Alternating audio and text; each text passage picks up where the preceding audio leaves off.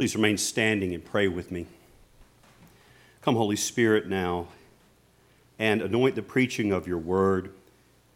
Lord, that it might go forth with clarity, integrity, authenticity, and power. Lord, that it would be a word from you and not a word from man. Lord, I pray for all of us gathered here today that the distractions or any interference in our lives spiritually that would prohibit us or inhibit us from experiencing the truth of the gospel, receiving it this morning, we, in the name of Jesus, bind that by his blood and his cross and say over it, it has no authority in this place this morning. You alone, Lord Jesus, reign supreme in the power of your Holy Spirit through the word of God to the glory of God the Father. It's in your name we pray. Amen. You may be seated. Well, I don't know if you have been keeping up, but if you have, you will probably think that somehow we have unintentionally, and maybe I would say providentially, swerved into a sermon series from the prophet Isaiah this morning. I never would have anticipated doing that, but providentially that's where Father Benji and I have both been led to preach, at least for the first 3 Sundays of Advent. And as you will recall, Father Benji said last week as we talked about this season of Advent, which is a season that is defined by hope. Advent is a season defined by hope. Father Benji reminded us last week that hope for us as followers of Jesus Christ is not wishful thinking. When we talk about hope, we're not talking about just wishing for something. Now, when I was a little boy, we would get the Sears and Roebuck Christmas catalog, and we would get the J.C. Penney catalog. Sears and Roebuck and J.C. Penney were stores before Amazon ate the world, but we would get those catalogs, and there would be a toy section in the back of those, and it was called the Wish Book. One of them was called the Wish Book, and we'd open that up, and oh my goodness, I wish I could get Hot Wheels racetrack and race cars for Christmas or whatever. So that's sort of that wishful thinking kind of thing, longing for something in that way. But it's not certain. Father Benji reminded us that hope is not wishing. Hope is a certainty that what God has promised will be fulfilled. Hope is the certainty that what God has promised will be fulfilled. It is a yearning for the good future that God really has promised us in Jesus Christ.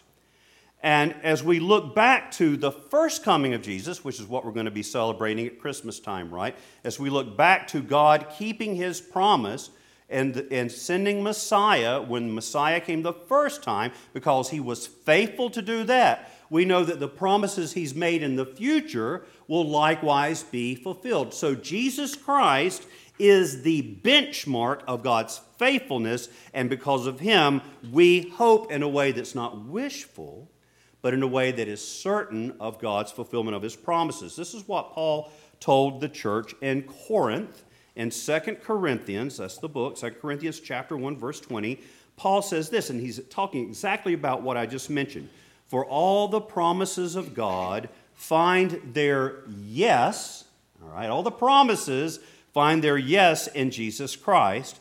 That is why through Jesus, through him, that we utter our amen to God for his glory. In other words, if we want to be confident that God will keep his promise that he made to us about our future, all we have to do is to look at his faithfulness through Jesus Christ in the past. Does that make sense? He said he was going to send Messiah. He sent Messiah. He said he was going to send a Savior. He sent a Savior. So all of God's promises are yes and amen in Jesus Christ, which brings us to this passage this morning in Isaiah chapter 65. Isaiah's prophecy is a glimpse into God's good future, what God promises his good future for us. And if we are worried this morning, or we're anxious this morning, or we're upset about what the future will bring, the Advent hope proclaimed here in Isaiah 65 is exactly what we need to hear. All that good stuff. I'm creating a new heaven and creating new heavens and new earth. That's what we need to hear. However, please listen to this part. we need to remember that Isaiah's promise of that new creation and all those wonderful things he said is made to those who serve and follow Israel's God, Yahweh, a people who have given themselves completely over to God. In the passage previous to what we just read, he talks about his faithful servants.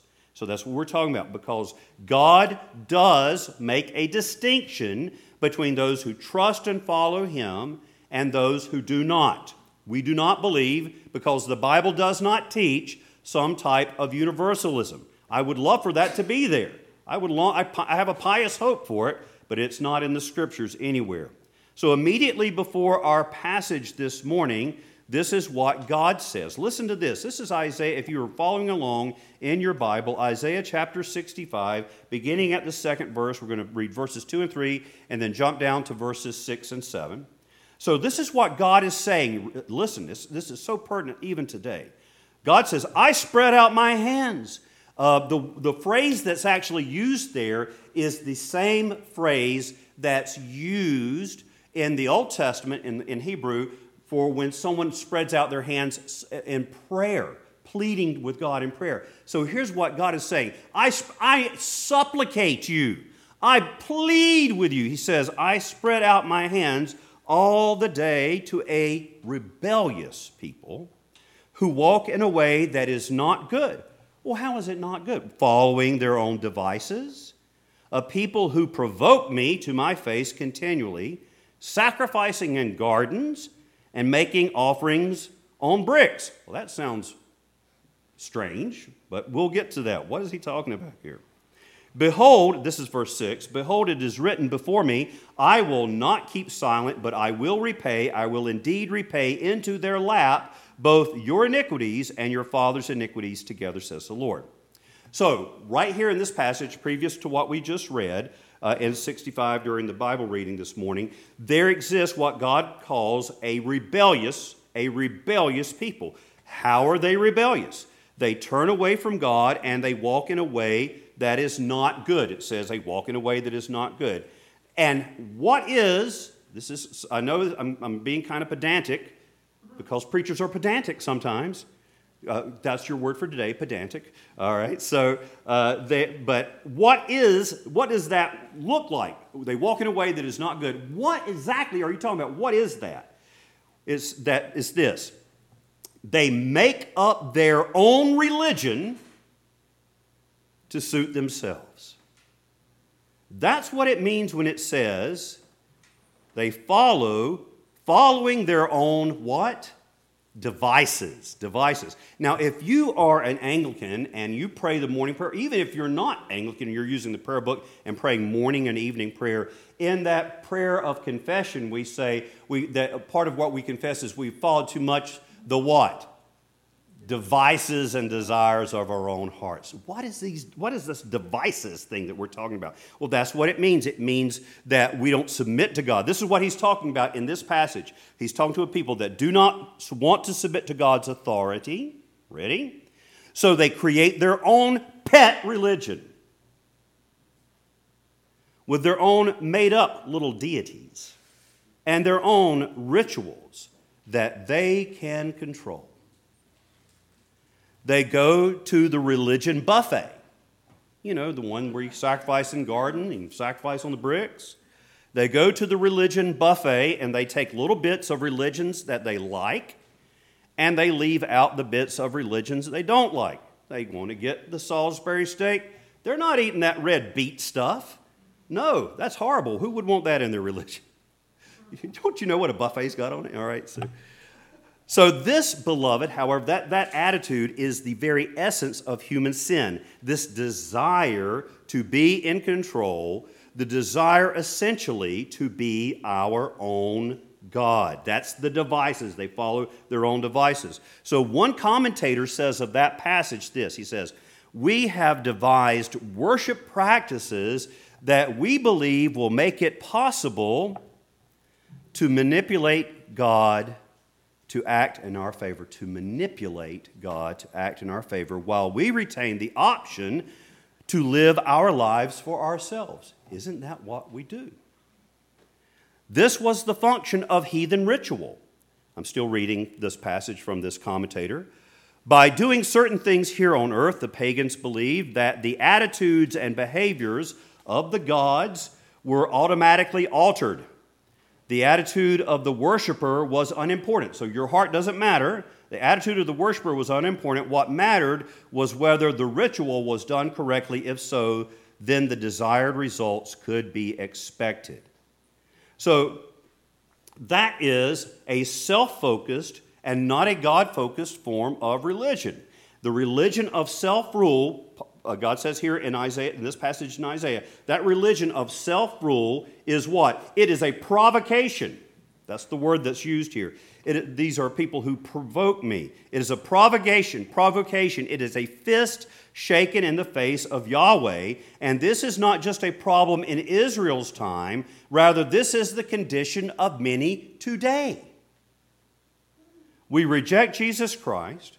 We refuse to surrender completely to Him and accept His offer of salvation precisely because, see, we would love to go to the religion buffet and get a little Jesus. Oh, I'll take a little of I like the eternal life stuff and, Jesus is my co-pilot or whatever stuff. But I don't want that part where you make the rules part, Jesus. So we reject Jesus Christ in His totality. We refuse to surrender Him and accept His offer of salvation precisely because we want to be the boss of our own lives. We want to be the boss of our own lives. In contrast, and this is critical, okay, at this point, genuinely being in right relationship with God is this. This is what Jesus Christ has taught us. It's Matthew chapter 16, verses 24 and 25. It may be very familiar to some of you. This is genuine right relationship with God. Then Jesus told His disciples, if anyone would come after me, let him do what he wants to do. No, this is what it says. Let him deny himself and take up his cross. What is a cross? It's a means of death. In other words, we're dying to self, dying to ruling our own life, and then following Jesus and letting Him be the Lord of our life. So if anyone would come after me, let him deny himself and take up his cross and follow me. Then listen to what Jesus says. Ready? For whoever would save his life, in other words, whoever wants to remain in control of his life, I'm going to manipulate the world around me. I'm going to be the Lord of my own life. I'm going to control my life. Jesus says, for whoever will save his life will lose it. And I see this verified experientially every single day. As people try to control their own lives, there's relational chaos, there's financial chaos, there's spiritual chaos. They get angrier and angrier. They grasp more and more tightly to their lives. I'm going to be in control. And the more in control they become, the more they ruin their existence. And as they ruin their own existence, just as it says in Proverbs, a man's own ways destroys his life, but in his heart he rages against the Lord. God, why are you messing my life up? If there was really God, my life wouldn't suck so bad. Maybe if God was God of your life and you weren't, it wouldn't suck so bad. Then Jesus goes on to say, but whoever loses his life for my sake, in other words, gives himself over to me, I'm offering you my life. Here's my whole existence, Jesus. I stop making the rules. I'm stopping being in charge of my own life right now. I'm throwing myself into your arms, and I'm so afraid that I'm going to lose control, but I know that I haven't done a good job right now, so I give myself to you. Whoever loses his life for my sake will find it. That is the life that is truly life. Does that make sense? Or am I being clear, I should say? I'm not sure that it really does make sense. Lose your life and you save it? But that's what Jesus promises. If we choose, rather, to, instead of going this way, but we rather choose to remain in a posture of unrepentance and self-rule, we will not receive the wonderful promises that we heard proclaimed today, but rather God says to the rebellious, this is what the Lord says, I will destine you to the sword, in other words, judgment. I will destine you to the sword, and all of you shall bow down to the slaughter, because when I called, I called you. You knew I was calling you. When I called, you did not answer. When I spoke, you did not listen. But you did what was evil in my eyes and chose what I did not delight in. But the good news is, if we surrender to Israel's God revealed in Jesus Christ, if we offer our lives to Him, receive Him by faith, just listen to the hope we have as God's covenant people. This is what God promises us. This is when we talk about Advent hope. What can we be certain in? What can we look forward to with confidence? This is what it says. Isaiah 65, beginning in verse 17. Isaiah 65, 17. God says, "For behold, I create new heavens and a new earth, and the former things shall not be remembered or come into mind." Now, this isn't just the hope God offers to disappointed Jewish exiles that have returned from Babylonian captivity and things are not working out the way they wanted to work out. This is God's promise for all of God's covenant people, or we would call it God's eschatological, ultimate fulfillment promise for all of God's covenant people, Israel and the Israel that is the church. This is a promise to you, brothers and sisters, this morning. This is a promise to you. These words from Isaiah, what we just heard, are taken up and intensified, amplified in Revelation chapter 21. Listen to what it says. This is John speaking, John the Revelator. "Then I saw a new heaven and a new earth, for the first heaven and the first earth had passed away, and the sea was no more. And I saw the holy city." Here's that Jerusalem we heard mentioned in Isaiah's prophecy, but this is what it says. "I saw the holy city, New Jerusalem, coming down out of heaven from God, prepared as a bride adorned for her husband. And I heard a loud voice." So just because you're in heaven doesn't mean you're not going to hear loud voices anymore. Sorry, you're hearing one this morning, but it's going to be loud there too occasionally. "And I heard a loud voice from the throne saying, 'Behold, the dwelling place of God is with man. He will dwell with them, and they will be His people, and God Himself will be with them as their God.'" Listen, this is beautiful. "He will wipe away every tear from their eyes, and death shall be no more." 2020, you do not get the last word. Death shall be no more. We didn't read it this morning, but Isaiah 25, God says, "I will swallow up death. It'll be no more. For the former things," it goes on to say, "death will be no more, neither shall there be mourning, nor crying, nor pain anymore. For the former things have passed away." That the former things have passed away. Listen to that verse, because go back to verse 17 of Isaiah. Listen to this portion of Isaiah 65, verse 17 again. "And the former things will not be remembered or come into mind. In the new heavens and the new earth, in God's new creation, the power of the renewal of all things will be so overwhelming that it will work backward to purge away all of the pain and the sorrow and," please listen, the regret of the old creation.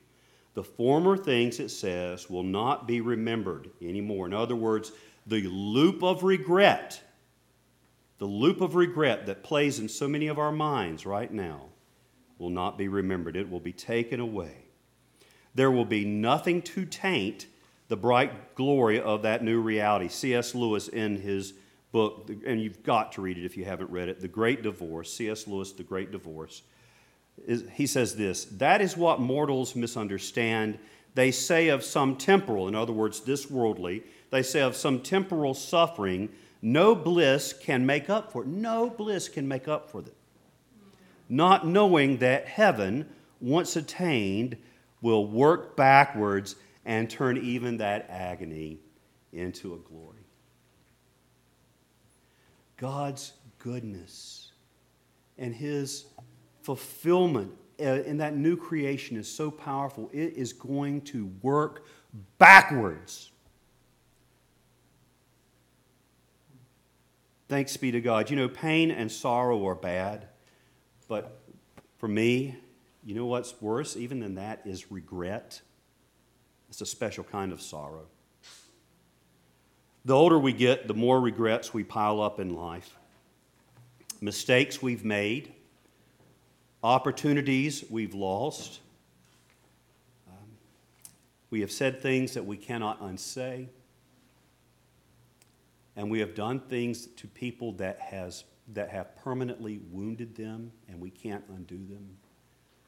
And we look back, and we have a loop of regret, and that loop gets a little more added to it every day. But brothers and sisters, people of God, all of that will be wiped away by the glory and joy of the new creation.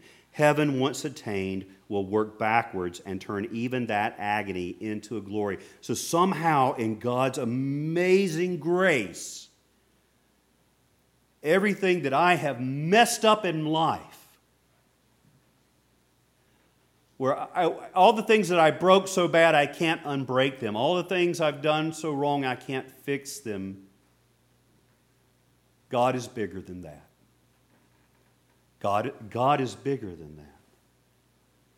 United to Christ, in God's consummation of all things, God is bigger than all of our sin and all of our mistakes and all of our regrets. I need to hear that. Don't you need to hear that? Yes. Has your life been so flawless you don't need to hear that? Now here's something else to think about. You know, the older I've said this twice now in this sermon, I'm thinking about getting older, I guess, but the older, because I'm almost to the point where I can legitimately go on Thursday and get my senior discount at Harris Teeter. Give me that 5%, baby, I want it now. But here's something to think about. The older we get, listen, the more difficult it becomes to experience unrestrained, unadulterated joy and gladness. The older we get, the more difficult it becomes to experience unrestrained, unadulterated joy and gladness. When you are a very young child, you can experience joy and gladness in a thoroughly profound way because you do not yet realize just how temporary and fleeting that moment will be. It's gladness like a perfect blue sky without a trace of a cloud of worry or apprehension or world weariness to mar its perfection. Little children can have that kind of joy, and they do. Some of them you're going to see have it this time of year.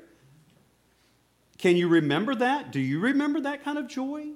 I can't. I know it happens. I see it in little children. But here's where I get to see that joy, where it's unrestrained, it's untainted by the worry of what's going to happen next. It's when it's in my dog, Jaeger. Because when I come home, it is, the pack leader has returned. Let all canines rejoice. Behold, he has arrived. There's no taint of, he's not thinking about the future when pack leader's going to go away again. No, it's just unadulterated, untainted joy in that moment. Well, brothers and sisters, the good news is this, that we can have that kind of joy. You see, right now as we age, we know that every moment of joy will inevitably in this world be followed by times of disappointment and pain. And here's what happens to the human heart. We lose our ability to give ourselves over completely to joy and gladness. There's always that reservation. There's always that temporizing awareness, that voice in the back of our mind that says this. When we experience joy and gladness, even in worship, I know this happens. It says to us, don't get too carried away. You know, this isn't going to last. Well, the good news is this. You and I were created for everlasting joy that will never be tamped down by worry of what comes next. And that's what's promised to God's people, the people who love and follow God in this passage. I'm going to read it to you again. Isaiah 65, verses 18 and 19. And if you're following along, you can turn right there and look at it as well. Isaiah 65, verses 18 and 19. Be glad and rejoice forever. In other words, that thought in the back of your head, this is going to end, that thought is going to go away.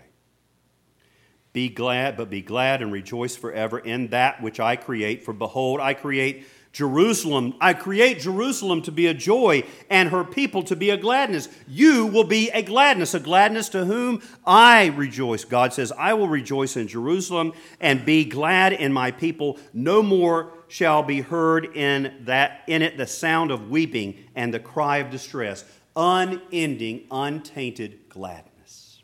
Good news.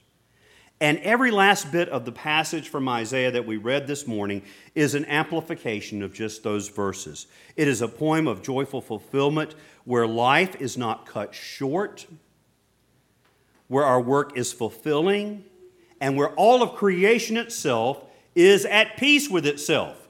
Dogs and cats living together. And when we have that confident hope, here's what happens.